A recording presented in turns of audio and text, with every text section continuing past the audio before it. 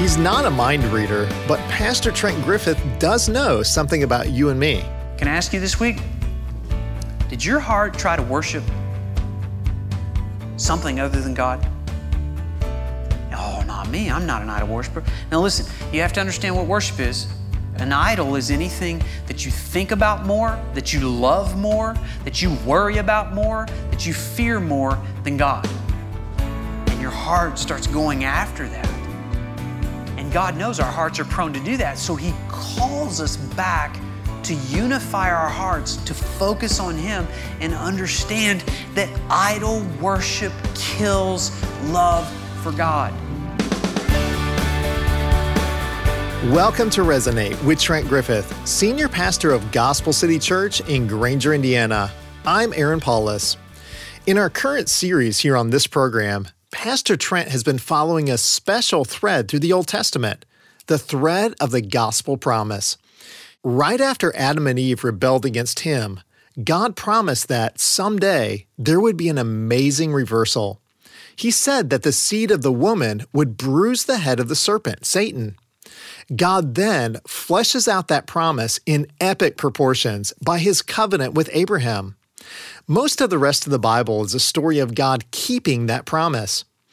Pastor Trent is helping us look at some of the memorable snapshots along the way, and last week, he began showing us the majesty and the detail of Solomon's temple and what that has to do with us today. Trent will recap some of what we heard last week and then continue with his message. Here's Pastor Trent. There are some very specific, important lessons that God wants us to know in relation to this epic building. Here is the first lesson, and it is epic. Here it is. God desires to dwell with His people. Do you understand what a mind-blowing thing that is? The glory is that which God has made known to us. It is His character and His nature emanating from Himself. It is the self-disclosure of God. And it is a choice that God has made to come to where we are and make a way for us to know Him. God longs to make Himself known. And God invites you to meet with Him. God has gone to the trouble to bridge the distance from where He belongs to come to where we live. And He invites you to come and dwell in His presence. 3,000 years ago, that place was in the temple. Today, we're going to discover you can meet God anywhere at any time. And that's going to be the unfolding story here as the story goes on. But God desires to dwell with His people. Point 2, God wants to inspire my awe by His holiness. Every time you come to meet with God, the same truths ought to happen. You ought to see the awesomeness of God and the awfulness of sin.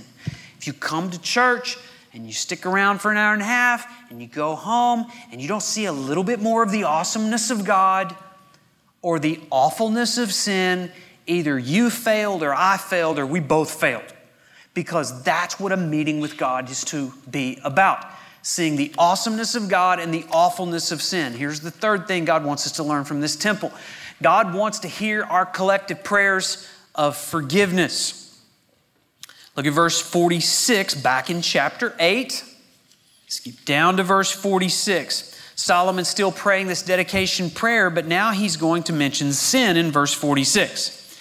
If they sin against you, he might as well have used the word when, because the next phrase said, for there's no one who doesn't sin.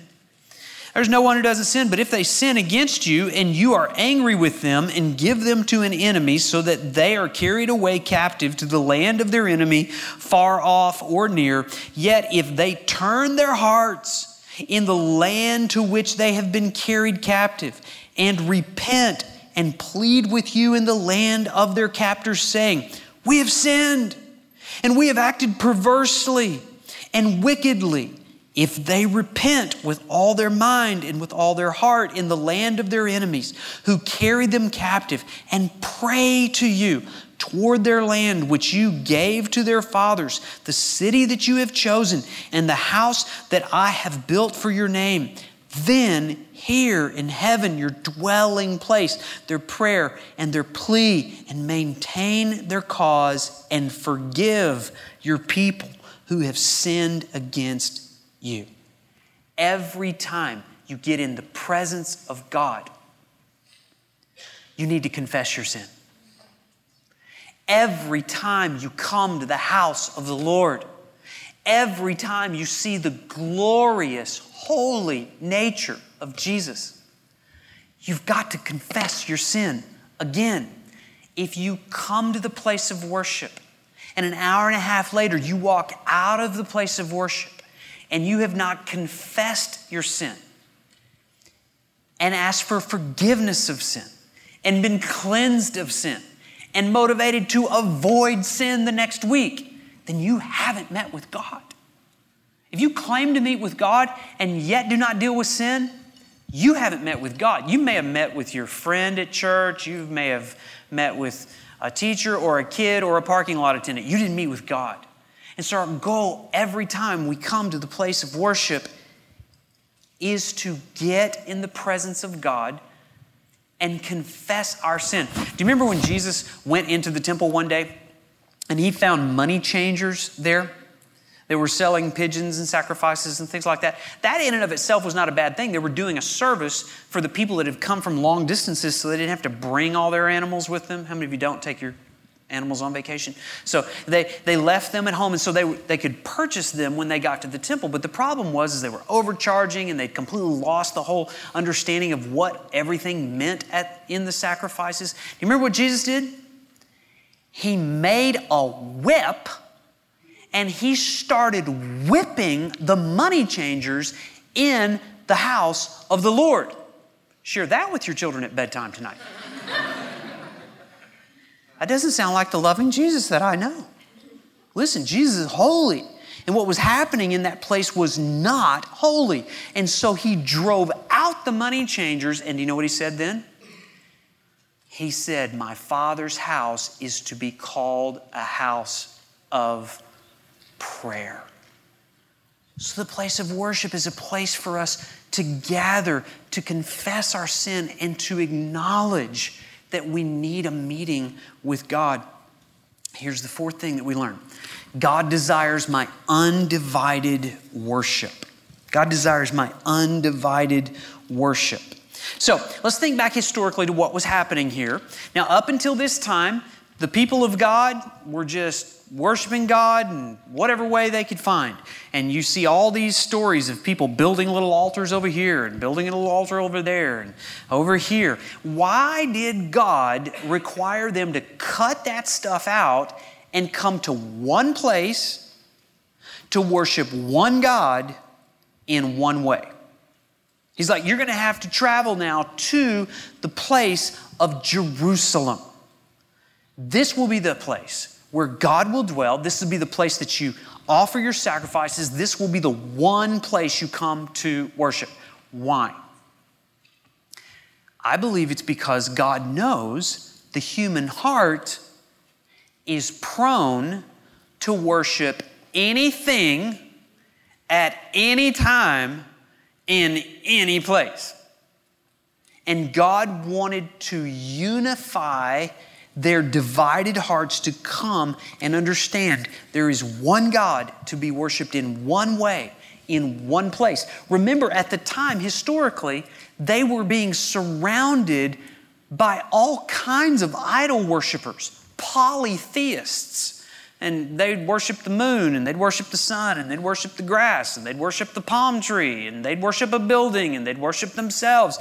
And God knows our hearts are still like that. So He wanted to draw their divided hearts, their misdirected worship, to come to the place where God could be most fully known in the temple.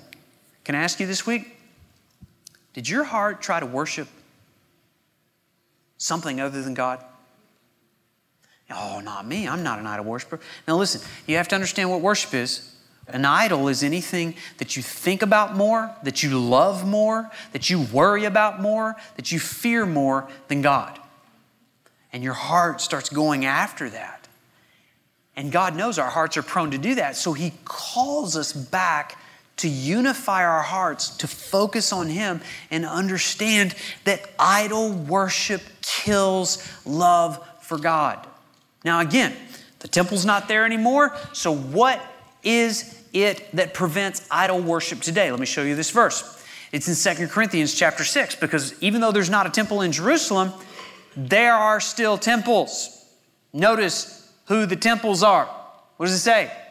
We are the temple of the living God. And God said, I will make my dwelling among them and walk among them, and I will be their God, and they shall be my people. And then He asked an incredibly important question. This is New Testament. What agreement has the temple of God with idols? Answer? No agreement, just argument. And so the living God argues with the dead gods with little g's that we try to worship every day. There's an argument going on. God wants all of your worship. He wants to bring all of your worship to the place where His dwelling place is most fully known. And that is right here. So where is the temple today? Is the church building the temple? No. Is the church the temple? No. You and I, our bodies are the temple, and as we receive Christ, the Spirit of the living God comes to live on the inside of us. And you know what it does? It's arguing with the idols in our life. And so we have to make sure our hearts are not idol factories. He's drawing us back to the meeting place every day to cast out the idols. Fifth point, God desires our unified worship. Now notice that last point I said, God desires my undivided worship. That's individual. This one's collective. God desires our unified worship. You see, getting to this temple was quite a task for the people of God. They had to come from the north, the south, the east, and the west, and they had to make preparation to get there.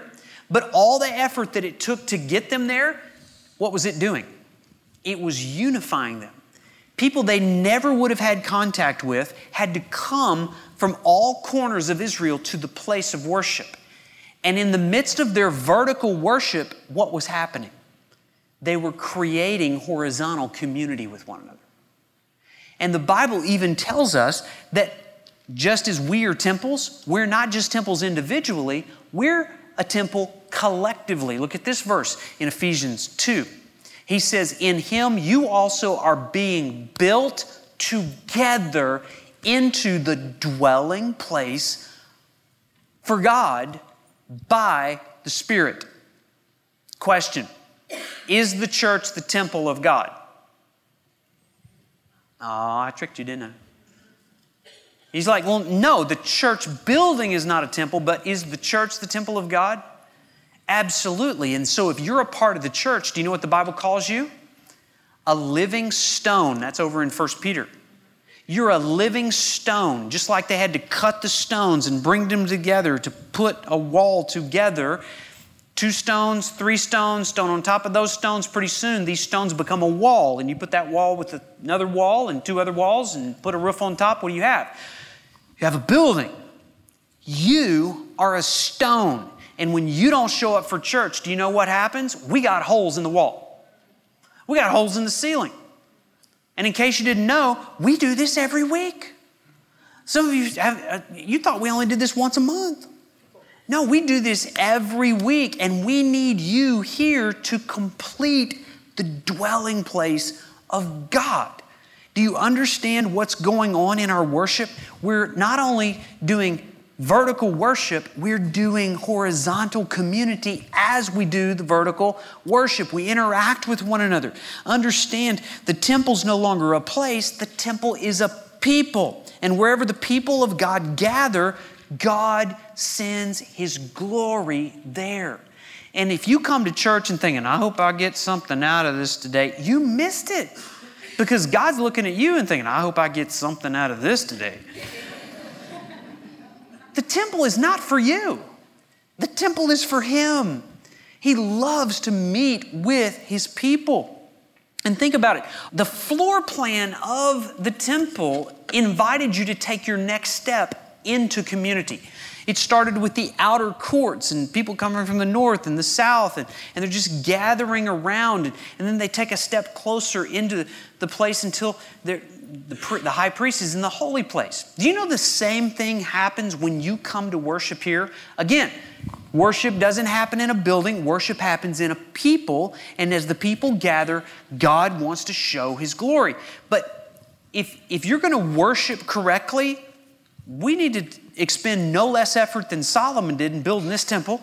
We've got to prepare to worship. And the first thing you do to prepare for worship is make it a priority. Question, is worship the highest priority of your life? Here's how you know whether or not it is. If anybody ever asks you on Saturday night, are we going to church tomorrow? Then it's not the highest priority. Because somehow there's a question as to whether or not we're going to worship God, or we're going to worship sports, or we're going to worship grandma, or we're going to worship TV, or something else.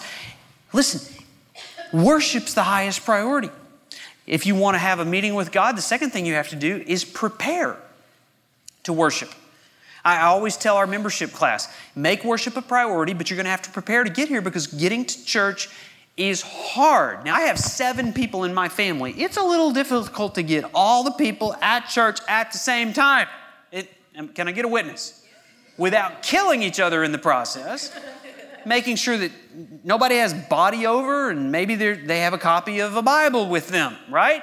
So it takes some preparation. I tell people, in order for us to get to church on time, we have to prepare to get to church on time at 5 o'clock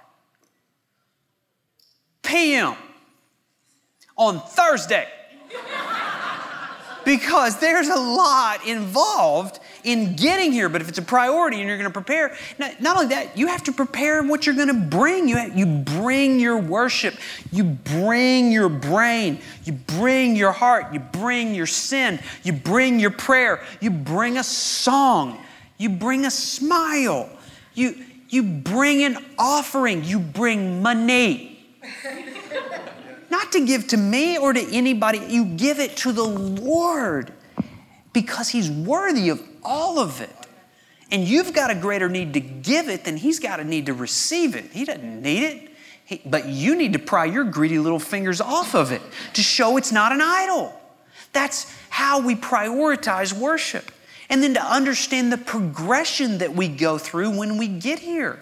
Just like they had an outer court, we have an outer court. It's called a parking lot. And you arrive and you smile at the person that's directing you to the parking spot that they'd like you to sit in. And you smile at the usher who's put the ropes up and said, please don't sit there because we have people that arrive late and we want you to sit down here. And you smile and you agree, and you love your pastor enough to sit in the first 3 rows because these people are loved by their pastor more than everybody in the back. And because you helped me get this thing done. So it's all the gathering in the outer courts, and we're acknowledging that we're so glad to be here. It's exactly what the psalmist said in Psalm 122. I was glad when they said to me, let us go to the house of the Lord. And as we gather, there's a gladness, and we're talking about what God did in our week, and we actually make eye contact with one another. All the introverts are freaking out right now. And it's like we're doing this together. And then once we get here, from the first note of the first song, do you notice the first song is usually a happy song? It's like, we're happy to be here, we're glad. But then it changes a little bit in the progression. And you would be blown away by the intentionality of the progression of the song. We're calling each other to worship. And so we're singing songs like, we've gathered in your name, we've waited for this day. Show us your glory. And we're inviting God into the dwelling place. And then it progresses to where we're sharing testimony about how good God is and what God has done. This we know. We will see the enemy run. This we know. We will see the victory come, and we're singing to one another, encouraging, don't give up, stay in the fight, stay faithful. But then it changes to pretty soon, we're not singing about ourselves at all. And we drop the personal pronouns in the songs. Have you ever noticed that? And by the time we get to the last song, we have moved from the outer court to the inner court to the holy place to the Holy of Holies, to where the songs we're singing include things like worthy, holy, and we're just making ascription to the character of God. And so we don't just pick a few songs and make sure they're in the right key so we can sing them. We are walking into the place of glory, just as they did in the temple in Solomon's day. Here's the final thing. In the temple, God is pointing me to a better dwelling place. We don't need a temple anymore. We don't need a building because we have Jesus. Look at this verse in Hebrews chapter 9. But when Christ appeared as a high priest, was Christ a high priest? I mean, did he wear the garments and go in there? No, but he's acknowledged as the true and better high priest who did what? The high priest of good things that have come then through the greater and more perfect tent. Was Jesus a tent? Was Jesus a temple? He was the greater and more perfect tent, the greater and the more perfect temple, not made with hands, that is not of this creation. He entered once for all into the holy place, not by means of blood of goats and calves, but by means of His own blood, securing the eternal redemption. Do you understand that Christ was the true and the better high priest? Christ was the true and the better sacrificial lamb. Christ was the true and the better dwelling place of God. All of that we read of the temple that was built by Solomon is pointing to the true and better temple that is Christ. And then we finally get to the last page of our Bible. You say, finally, one of these days we're going to get there. But on the last page of the Bible, we read something. It's a future vision that God gives to the Apostle John of what it's going to be like in the new heaven, the new earth, and the new Jerusalem. And this is what John said. He says, I heard a loud voice from the throne saying, behold, the dwelling place, sound familiar? The dwelling place of God is with man. He will dwell with them. That's what we read on the first page of the Bible.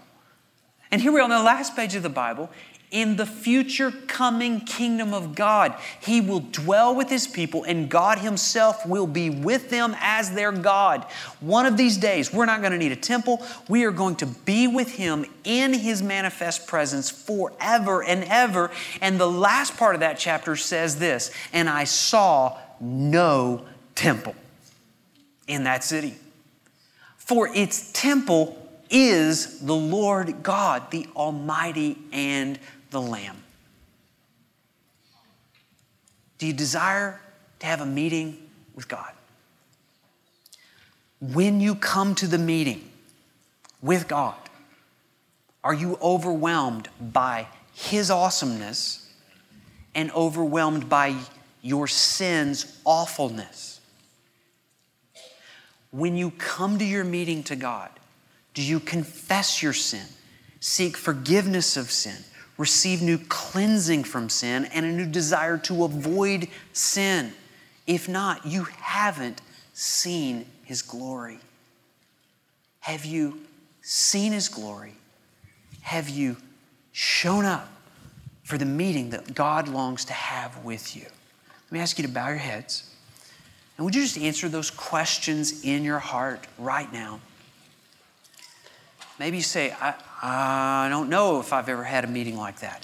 You can have one right now. We've gathered in His name.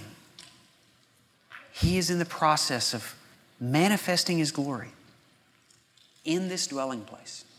Not this room, but in your heart, among the gathered people of God. Would you respond to Him right now? Humble yourself. Acknowledge His holiness. Maybe you just ask Him, God, would you show me your glory? I'm so tired of just going through the motions of religion. I'm tired of just taking notes. I'm tired of just showing up, but I don't ever see you show up.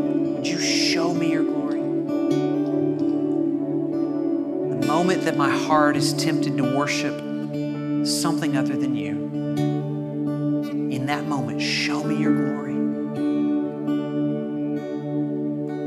Why don't you confess, Lord, I am prone to worship anything at any time in any place. And I want you to unify my heart in worship to you.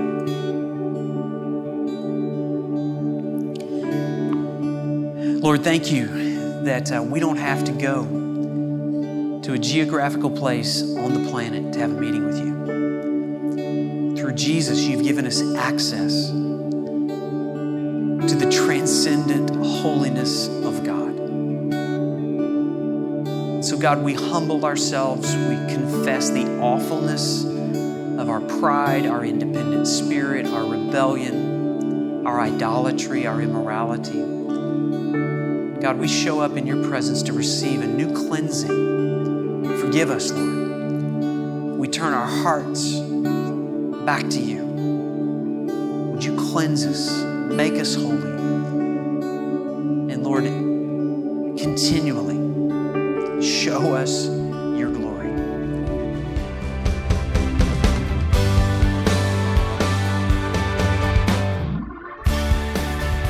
Well, amen. That's Pastor Trent Griffith. When we read about the physical building that was a temple, we need to see a lot more than just big walls and a roof. Praise God for His promised presence. Well, Gospel City Church has a nice building, but it's nothing like Solomon's temple was. And as we heard today, God's temple is not a building, it's His people. So if you visit Gospel City or any other church where God's true believers get together, you'll be rubbing shoulders with those who make up the temple of the Holy Spirit. And that's pretty cool. If you'd like to visit Gospel City Church, why don't you first find us on the web? Just go to mygospelcity.org and click where it says, I'm new here.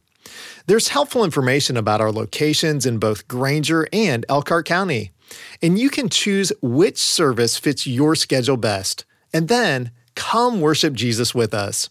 Again, our website is mygospelcity.org. And you can also follow us on Facebook when you search for Gospel City Church. Well, next week on Resonate, Pastor Trent will tell us this. A divided heart leads to a divided kingdom. And we'll find out what he means by that. Be sure to tune in. Thanks for listening today. I'm Aaron Paulus, and my prayer is that God's Word would resonate in your heart this week. Resonate with Trent Griffith is a radio and podcast ministry of Gospel City Church. Visit us online at mygospelcity.org.